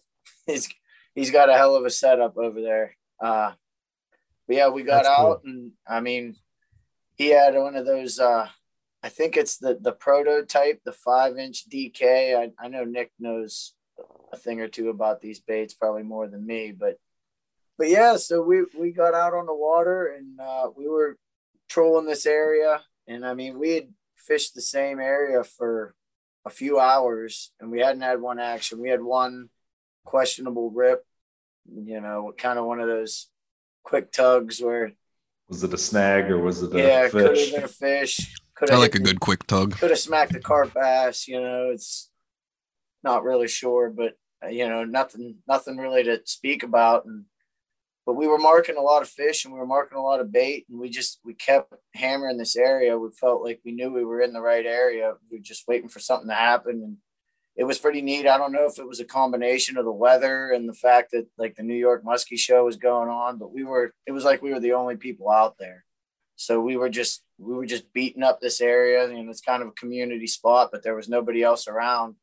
And we just kept fishing it, and we were coming down, making this pass, and we just got right in on this turn. And I could tell you it was really neat. I wish we were supposed to have Mike on here tonight, but he bailed on us. He's too busy fishing so, to come and talk with us about fishing. But Mr. Big really Time. Cool. Yeah.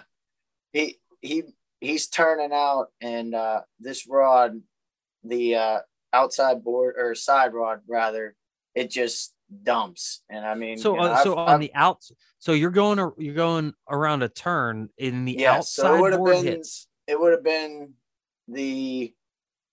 I'm sorry. It was the inside line. It was the inside side rod. So it would have been the slower moving bait on the turn. Yes. So it hit it. So you guys are running six. Down. You guys are running six lines at the time, right? Yes. 6 rods. This would have been the middle rod, side rod. So do you guys have or do you have an agreement? Like first fish goes to one person, or it's always one of those things, you know, because like everybody does that a little bit differently. And this was Mike and I's first time fishing together. And we kind of got on the boat, and he said, like, you know, how do you want to do it? You know, if rod goes off. And I said, he's like, I don't care. You can take it first. And I was like, no, it's all yours. You can go first. And then we agreed upon, I set my side. He set his side. And, he, you know, so we each had 3 baits out. We said, whoever's side goes first gets the first fish. Then after that, we were just going to rotate if we got any more bites throughout the day. You know, gotcha. So like just to get a little fun, fair competition on who would go first, and give a reason to pick your baits and run your lures, whatever. So it was Mike's DK. We make that turn, and this rod just dumps. And that, you know, I remember I was sitting in the passenger seat there, but I know Mike will tell you too, because we laughed about it a number of times after. As soon as that rod started going, I looked right at Mike and I just yelled. I was like, big fish, because it was just no mistake. And you know, it was just screaming. And it was like, for a split second, like, you know, I think we both like froze, you know, for that split second, which seemed like a lot longer than what it was. But, you know, Mike went for the rod, and I immediately, you know, like I saw him grab the rod. I knew he was hooked up, and I knew it was a big one. So I ran and made sure I cleared both down rods right away, because I was afraid we were going to get a mess, because it was pretty rough out there and everything. But I got both down rods cleared pretty quick. And I will say, I think Mike was pretty lucky in that this fish was, it did all the right things for him to keep it hooked. It stayed down.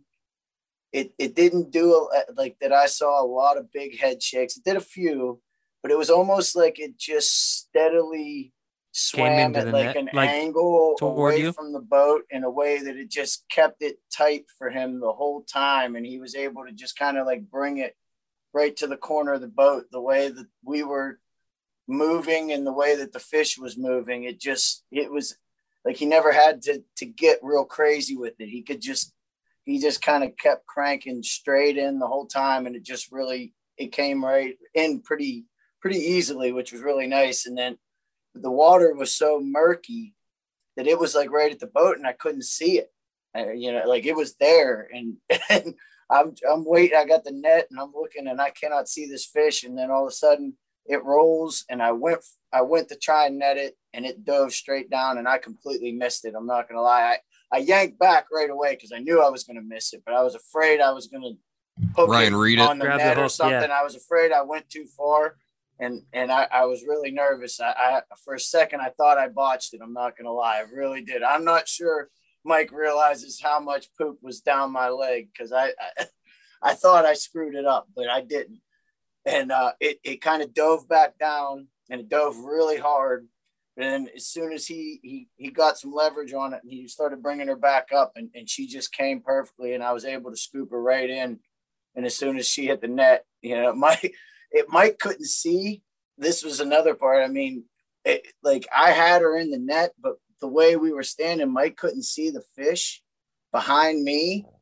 So he was like still pulling back, if you will. And he was almost pulling the fish back out of the net. And he almost yanked her back out completely out of the net. I'm lifting the net with him as he's pulling it like towards the boat. And I'm hollering. I'm like, she's in. But it was wild, man. And we were looking at it in the net. And, we both were thinking it was like maybe a 48. I knew it was big, but it was still, even in the net, the water we were fishing was so dirty that you couldn't see the whole fish. So it was hard to really judge how big she was. And when he lifted her out and put her on the bump, I mean, it was just a giant fish, just an incredible moment. She had a big mark on her. Right? Yeah. From I guess that's probably spawning, right? No. So actually, I guess he sent that to Jared Sayers, and he said that they believe that it's probably red spot. Actually, so that's what they said. But I guess I heard that and immediately thought like this was the end of the lake, if you will. And like, I was like, oh my God. But I guess that's kind of always somewhat of a thing. It's not as deadly as I thought it was. I mean, it could be bad for a certain fish, but it's not like a death sentence for the fishery, I suppose, the way that what is it? Thought it was. Do you know enough about it to kind of it's basically a bacterial infection, I believe. I mean, I don't know. I don't know enough about it more than that to really speak on it. I think that'd be something that we need to get a biologist or something on here, because I don't want to talk a bunch of stuff I don't know and then have a professional come on and show me that I'm an idiot. There was another disease that hit along with red spot years and years back on Pyme. VHS. Oh, well, no, did it? I thought you meant like muskies in general. What is it? The one that hit VHS. VHS, I think is the I was going to say chlamydia, because there was a chlora something, the genitalia expert was talking about at some point in one of our threads. But that sounds right. I think the VHS was kind of more centered around the Great Lakes systems, but I'm not 100% on that. So no, I remember reading articles about that, and I remember listening to podcasts about that, about the the St. Lawrence and these big fisheries that just got absolutely decimated by VHS. It's like viral hemorrhagic something, I don't know, syndrome or something. Yeah. But yeah, that prompted a bunch of like bait restrictions, like no live bait. You're not allowed to like leave the watershed with it unless it's certified from a certified vendor or bait farm or whatever. because up by me it was always people would just live or go out and seine minnows in the lake and then sell them in the bait shop. But now you can do that, but you can only use those back in Lake Erie and that sort of thing. So I'm not sure if that crossed into the inland lakes or not, but that's my experience with VHS. Donnie, do you think now, so you said that was your first time fishing with Mike? Yeah. Let's all argue with each other. Does that mean that you're cursed, or is that like is that the lucky rabbit's foot that you guys are destined to be fishing partners, or is that the curse that like catching a fish on the first cast, like you're fucked, just quit? Has he bribed you to come back? Yeah. How's the situation being treated? Are you keeping your distance and trying to like avoid a curse, or is this all good luck? I mean, Mike and I are buddies. We talk, and I mean, I don't think either way. I don't think he and I are ever going to be fishing together every weekend. Regardless, he has his buddies that he fishes with, and so do I. It just kind of worked out that way that we were able to get on the boat that day. But he's already told me that I'm welcome on his boat anytime, and obviously the feeling's mutual there. I'm sure we're going to combine powers again to hopefully put another big fish in the boat some point here or there, but I don't know. Donnie the rabbit's foot. Right. Ryan, you don't want to play your best hand every weekend, then you kind of ruin it, Yeah. It's like, so what? Kellen got a 48 last year with Donnie. I think Mike the first got a time 50. I was ever out with Donnie, man. we got a 28 pounder. Yeah, that's true. That did happen. Hey, I want to know what these guys are doing, because every time I fish with Donnie, all we do is bump subs. See, well, that's the thing too with Ryan. Ryan used to be my lucky rabbit's foot in, like, I don't know, maybe 2019, and then 2020 that shit changed, man, and he turned into my curse. I don't think I could catch a fish with Ryan Reed in the boat last year. I don't know if I did. I don't think we caught a fish together. I don't think we fished that much, honestly, Tomboy. That's fair too. I think usually when we get out, there's magic that happens in one way or another. That's what I mean. So for a while, Ryan was my lucky rabbit's foot. Like, he was like my ace in the hole. Like, bring him around, something good was happening. I will say this. In Donnie's boat on Saturday, we missed some bigger fish. I will say that. We left a few on the table that day. I know I lost a good one. Were you guys casting or trolling? Casting. All casting. Yeah. Nice. Look at that. Casting this time of year. You guys would have been proud of me. I casted all day. I'm proud. Yeah, he did. I didn't even really. I spent a little bit of time on the rattle bait, like small stuff, but I casted some musky baits for the majority of the time. Did he catch the autopilot? Did he what? Did he snag the autopilot, the prop trolling motor? No. If Look did, at him. No, I only snagged it once. Donnie went and got me out it, and the other thing was, I stayed with that raptor for like 2.5, 3 hours. Yeah, he did. There you go. I just kept throwing the same bait. Action on it, doesn't it?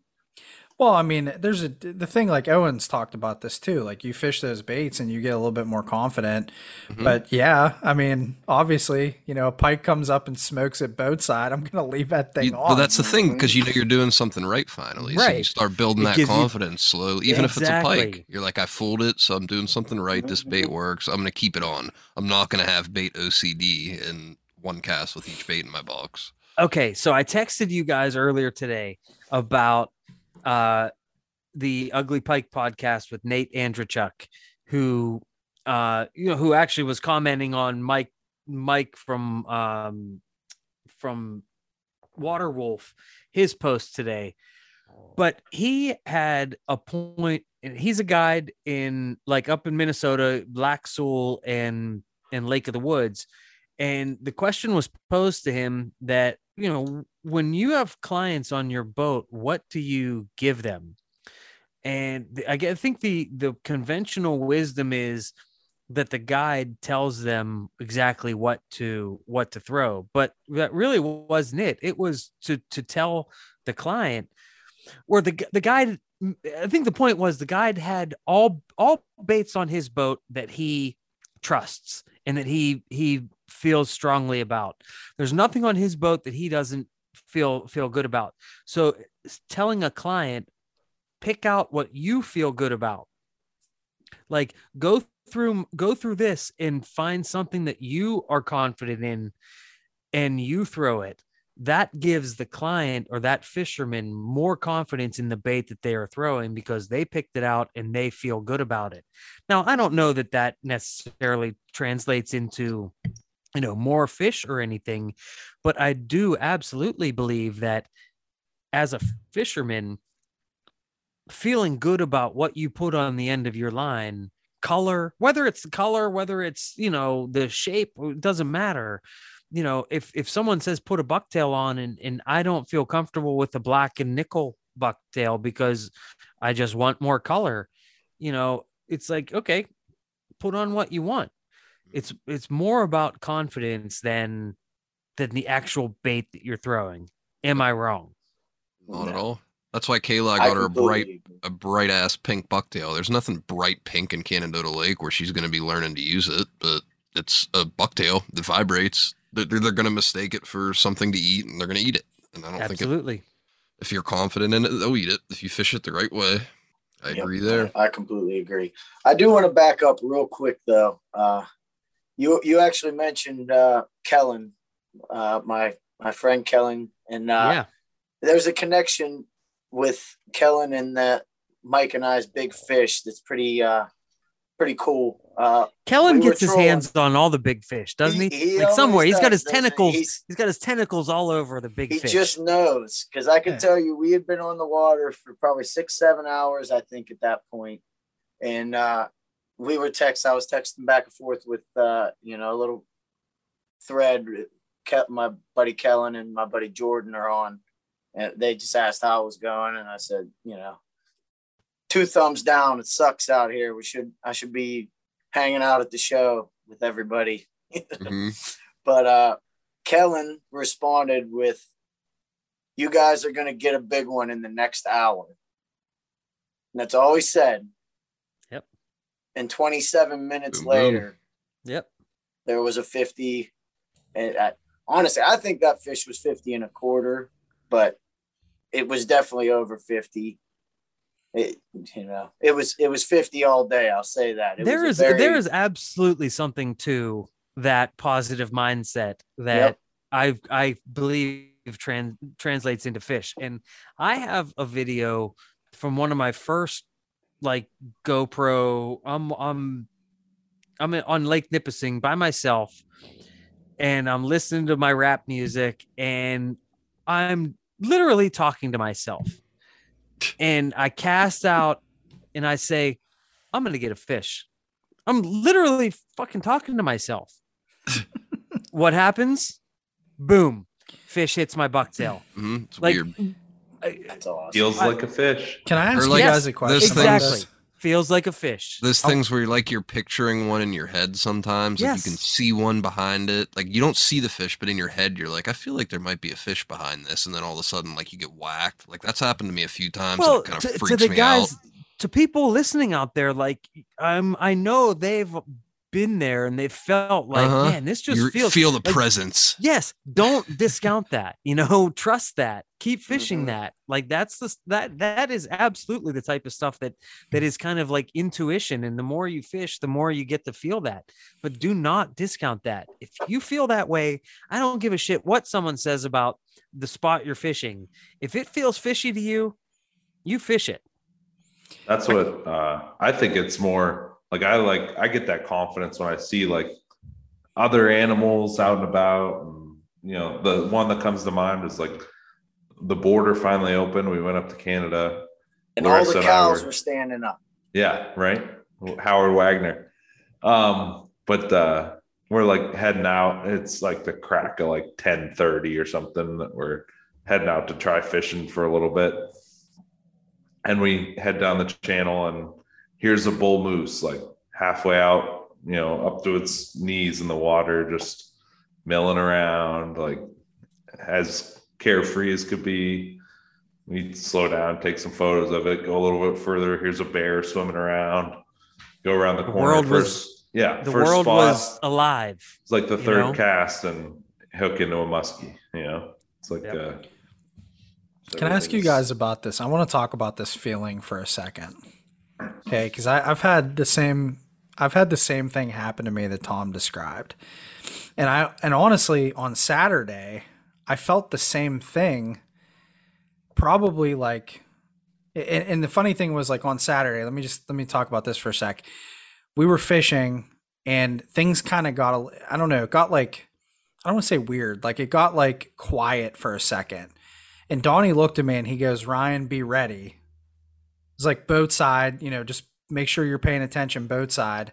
And it couldn't have been, 2 casts after that. I had that fish, basically hit boat side and I missed it. But at that time, like, when he was saying that, like, something changed. Like, I felt like something had changed. Mm-hmm. Donnie, did you get that at all on the boat? Like, I don't know what that is. I don't know why I'm feeling that. Same thing happened with my first tiger with him. He was like, "I think it's time to jig," for no reason. I mean, it was a good time to jig, yeah, but just out of nowhere, he's like, "I think it's time to jig," and I put that Bondi on, and I think I jigged it for 3 minutes and got my first tiger. But what? I know nothing. What is that? Why? Like, why is there the water man? Why do sometimes do you get almost this like tunnel vision? Like, I've had this happen to me on the creeks and stuff where you get like a tunnel vision. Like, all of a sudden you could cast for 3-4 hours. Then all of a sudden you get like a tunnel vision on the water. And the next thing you know, like, a fish hits. Do you want a scientific answer, or do you want my philosophic answer? Because I want both. The philosophic answer is really better.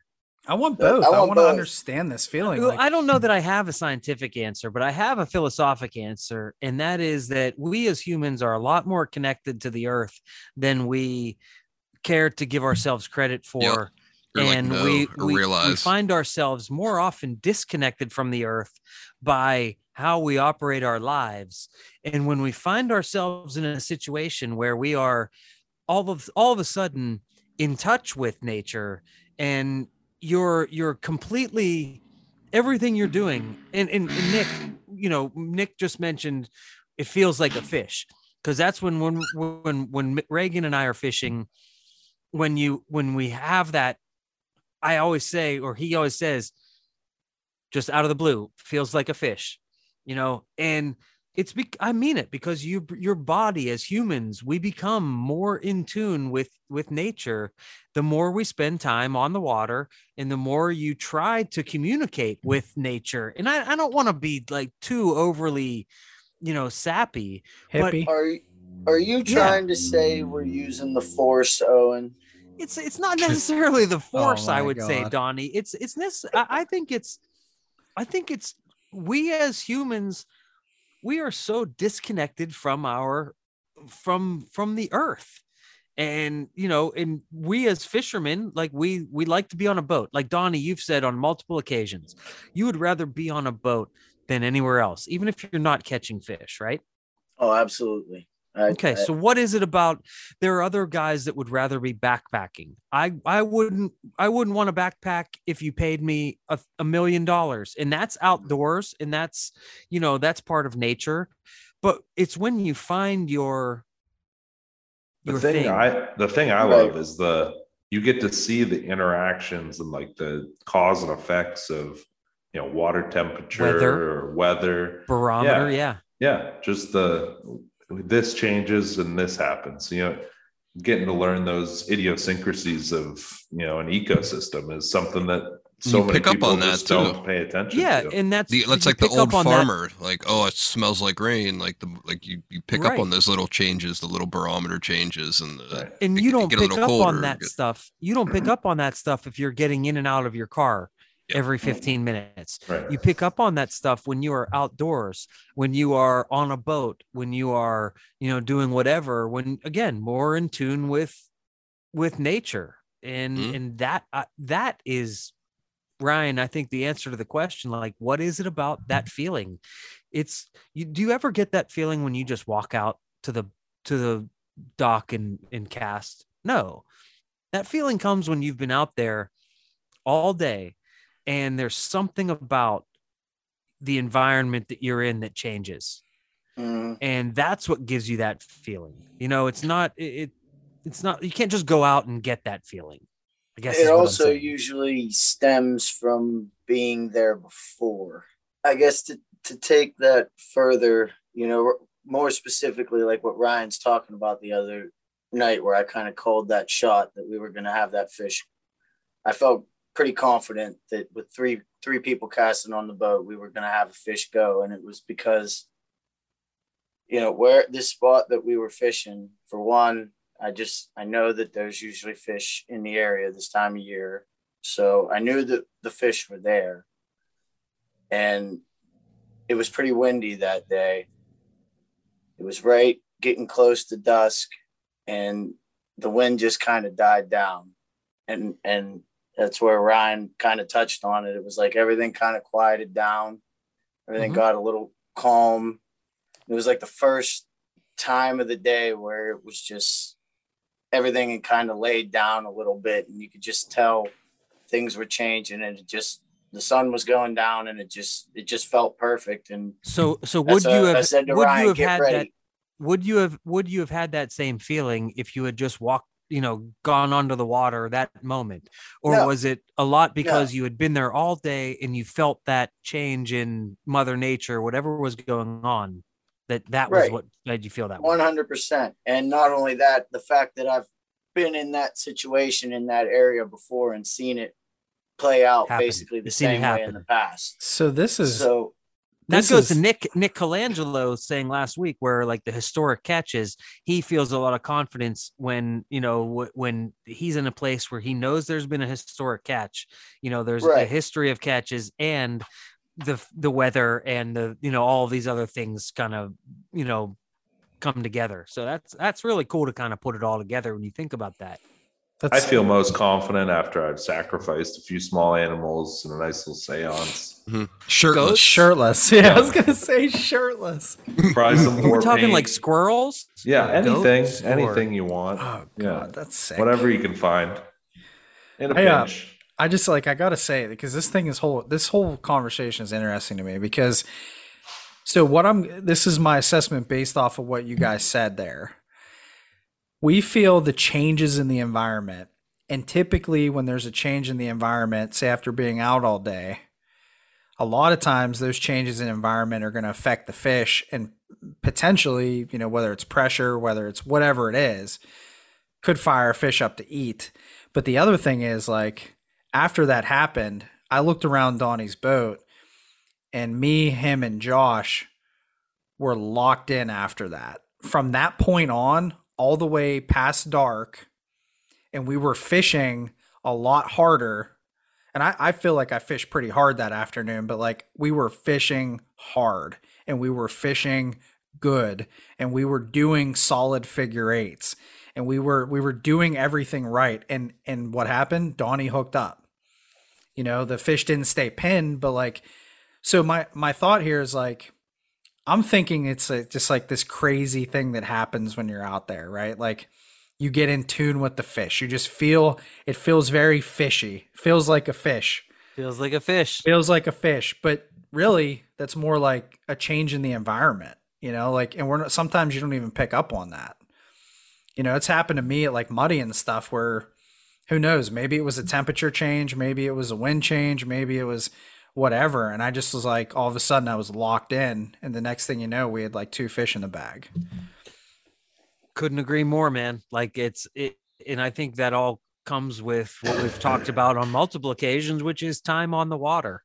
The more time you're on the water, the more you feel these environmental changes that are occurring, and how it may relate to fish eating or not eating. I think the entire thing is just absolutely fascinating, and there's no real answers to it, but for a fact that guys that really know what they're doing, they focus on major changes in weather.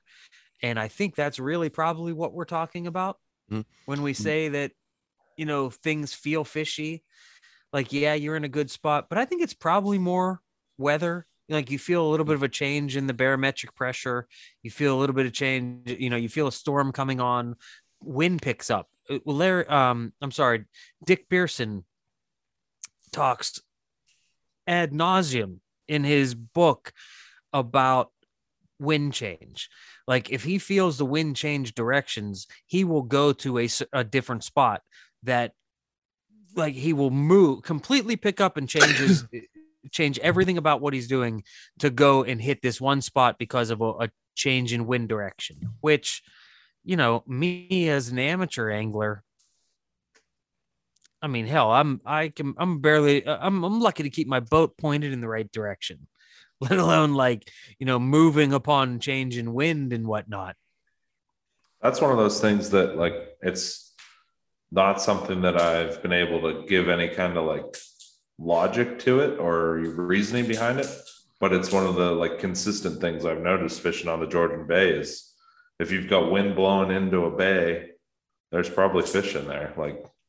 Across open water, I don't know if it's pushing bait or that's everything. Whatever. I mean, yeah. you guys rag me for the trout, but that's how you find stalker trout in a little shit public park. Which way's the wind blowing? Okay, we're going over there. That's where they're gonna be. It's that easy. Sometimes. I mean, I think it all comes back to current. Yeah.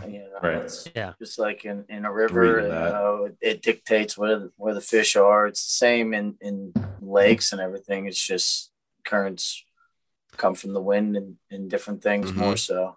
But that's one Dick of those Pearson things talks a lot about neck downs and which are more heavily affected by wind. The current gets more concentrated in those neck down areas, which I've always tried to I have yet to catch a fish based on using that strategy. I've definitely tried it, but I've yet to have that pan out for me. That's one of those, I just feel like it's always good anytime you're on the water is to just try and be as observant and cognizant of what's going on while you're out there. Even if you don't, catch a fish that time, you might be able to relate to it when you do catch a fish.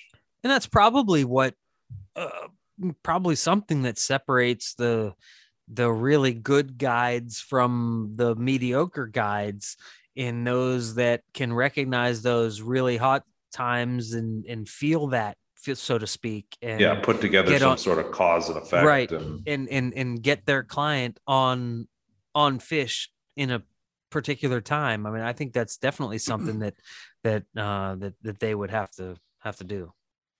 Going back and taking an even weirder turn on the whole feeling fishy and feeling a fish. I was kind of talking night fishing. I swear to God, I'm gonna get roasted for this, and it's okay because I get roasted for everything. But I swear to God, sometimes you can feel in the pitch black, dead of night, you can feel a fish behind a bait without seeing it.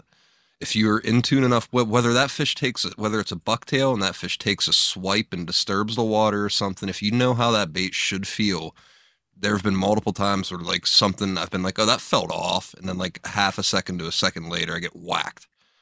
And I swear you can either, whether you feel them creeping up and disturbing the water or they swipe at it and miss it, you feel something sometimes. And that's really weird when that happens. I can't say that I've ever, I don't have the experience, night fishing like that, but I really, really, kind of really, frequent, 100%. Honestly. I want to focus this summer on night fishing.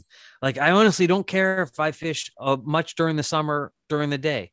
I want to fish at night and see how fish react, and I want to learn some of this stuff because I'm totally clueless. But you're not going to see shit. Night fishing.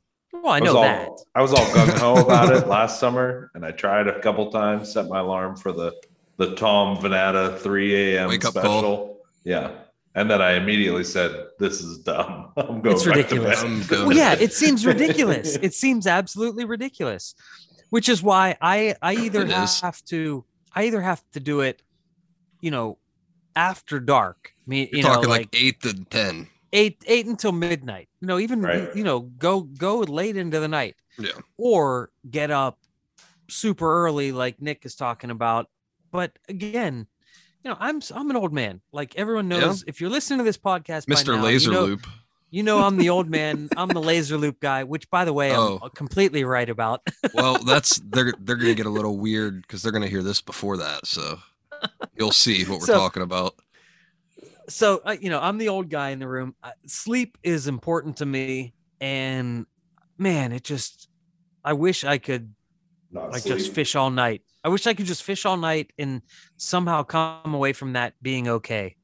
And Well, you don't come away okay. You sleep that whole day. That's the catch. yeah, but then that's where having 3 children is the that throws a wrench.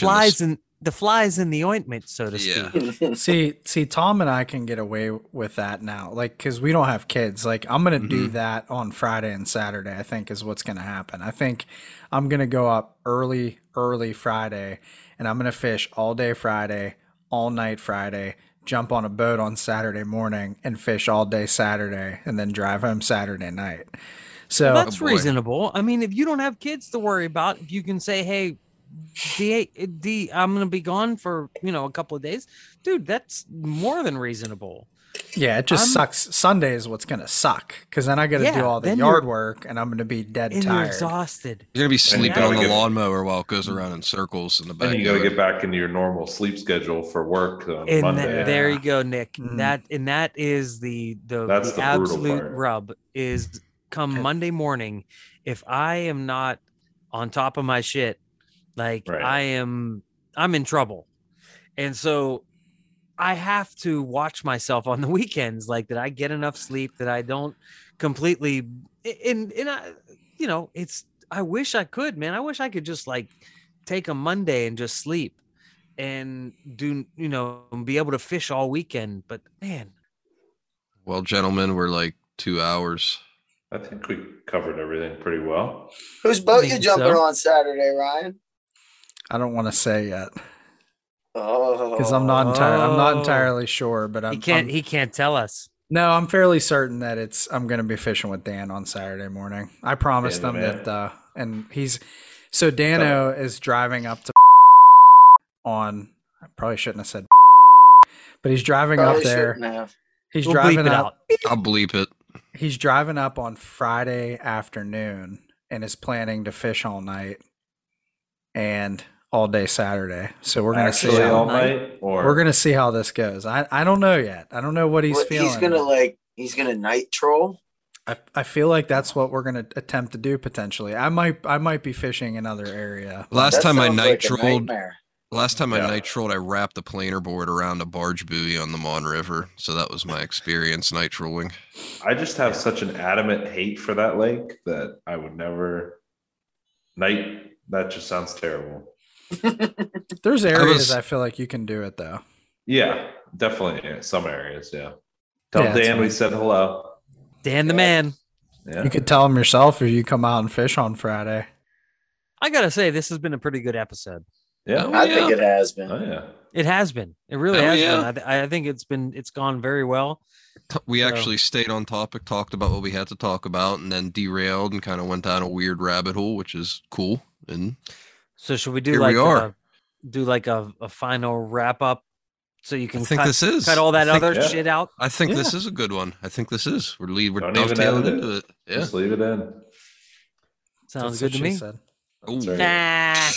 Hey, play the music. Cue credits. All End right. on that. I'm just gonna say special thanks to Big O's Bucktails for always saving the day. Yeah, for the sponsorship, right? Yeah, everybody come out to the New York Musky Show next year. Yeah, shout out New York Musky Expo. Oh, you lazy Pittsburghers like me. We're scared to leave the 412. Let's all go. Let's all if make Tom a point can leave Westmoreland County, anybody can do So it. can I you. promise. It's okay out there. There's a whole world out there to see. You can do it. I just think of Tom singing the whole a whole new world. A whole new standing on the hood of my Jeep going down the interstate. It's filled with muskies and not trout. Good Lord. Good night, Congrats guys. again, Mike Soranis, on the big Pennsylvania 50-inch muskie. Oh yeah. Thanks for letting me be a part of that. Big old muskie. Awesome big stuff. old fish. All right, guys. All right, boys. We'll just say tight lines. Good night. Until next time. See yins next time. I had to shake him on my last case. Big O don't play.